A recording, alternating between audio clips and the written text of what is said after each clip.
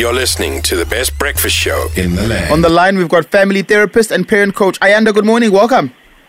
Morning. Morning to all the listeners. Morning. So I didn't know that it's healthy and acceptable that kids lie between the ages of 4 and 17. I didn't know that that's a normal thing. Well, all right. Okay. Yeah. Nala will ask you, how do I look in this outfit today? And you don't want to say, You're always looking hot. Okay. Yeah. I get it. But then when does the normal acceptable lying become unacceptable, or when you know that someone's a pathological liar?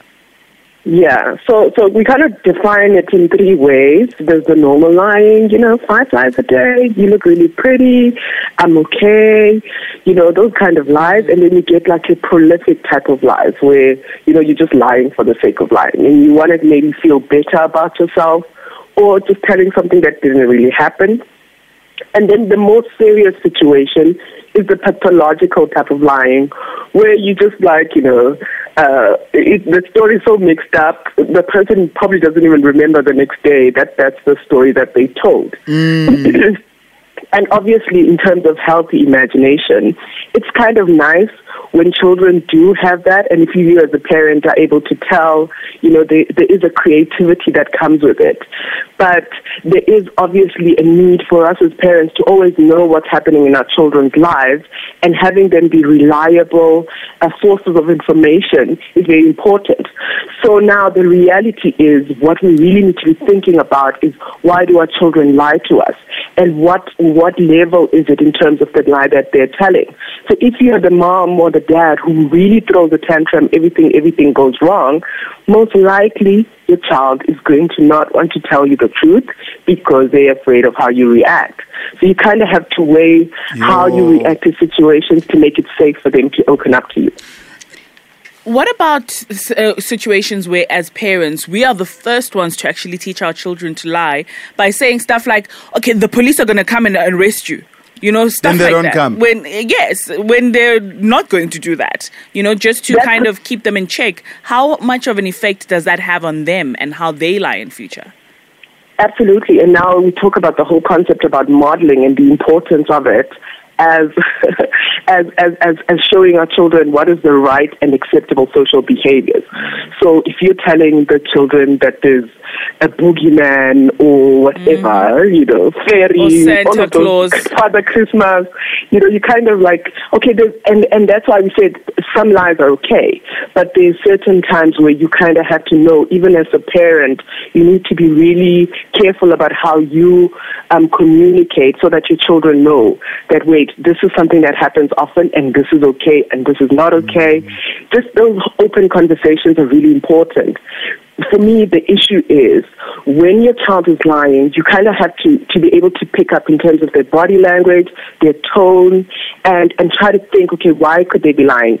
And then try to bring yourself to their level to, let's say, I'll make an example. Let's say, for instance, your child spilled milk, and then you ask, exactly who spilled the milk. But rather create the environment at home where you say, oopsie, I see we made a little mess here. Let's wipe this up, and then encourage to say things like, accidents happen, even mommy sometimes makes accidents. And then you're just bringing a bit of a calm around that idea. And then obviously when they grow older, they'll know that accident happens, part of life. You touched on something which is so important about the fact that sometimes kids lie because of our reactions to when they tell us the truth, right? Yes. A simple thing like your child comes into the car, they don't have their jersey. Because you bought this thing that they don't have it. You can see that they don't have it. And I don't know how, but when they've lost it. And you say to them, where is your jersey? And they say that jersey's at home. Your immediate reaction is anger, right? And unleashing things that you're not allowed to unleash. What is the right reaction in that situation? I think what's really important is for parents to understand that you have to deal separately with the lie and the actual behavior. So in the instance, I'll make an example, the child has painted the wall. You know very well that they painted the wall and they're lying. You want to be able to to give them the consequences in such a way that you allow them to get a bucket of water and wipe off the wall, because that's, you know very well that they did that. And then you also want to have a conversation with them about maybe why they painted the wall. And then look at alternatives. You know, your child likes drawing. Allow them to be in a space where they're going to enjoy that drawing by maybe buying chalks rather, and then show them, this is the floor outside. You are welcome to draw anytime here. Mommy won't have a problem with you doing that. Ayanda, look, we're done with the serious conversation. I just want to ask you something. When you were growing up, did your parents hit you? Did you come from parents who used to hit kids, like our parents? Oh, definitely. The reason I'm asking, because I'm listening to you say, oopsie, that's a problem. Oopsie. Yo, that thing is hard to say to kids sometimes, because of how we grew up. Yeah, I think for me, because of the beating up that I experienced growing up, I was very deliberate in saying I would never do that to my children. Yeah. And I've kind of been very deliberate in creating an environment where we are able to have open conversations, where we are more of a consequence and choice-driven family. And that's kind of the message I try to deliver to a lot of the parents that I work with. Because, you know, the beating up has a fear thing that it kind of like brings, you know. And yet, when you're able to do things like choices and consequences, the skills that your children learn include being able to stand up for themselves, and not only just up to you, Wungani, but they're actually going to be able to stand up for themselves when it comes to their teachers, to their friends, all of that. So it becomes like a lifetime skill. So I'm very deliberate about making sure that I'm empowering them with every opportunity that I can get, so that should I not be there tomorrow, they'll be able to stand up for themselves.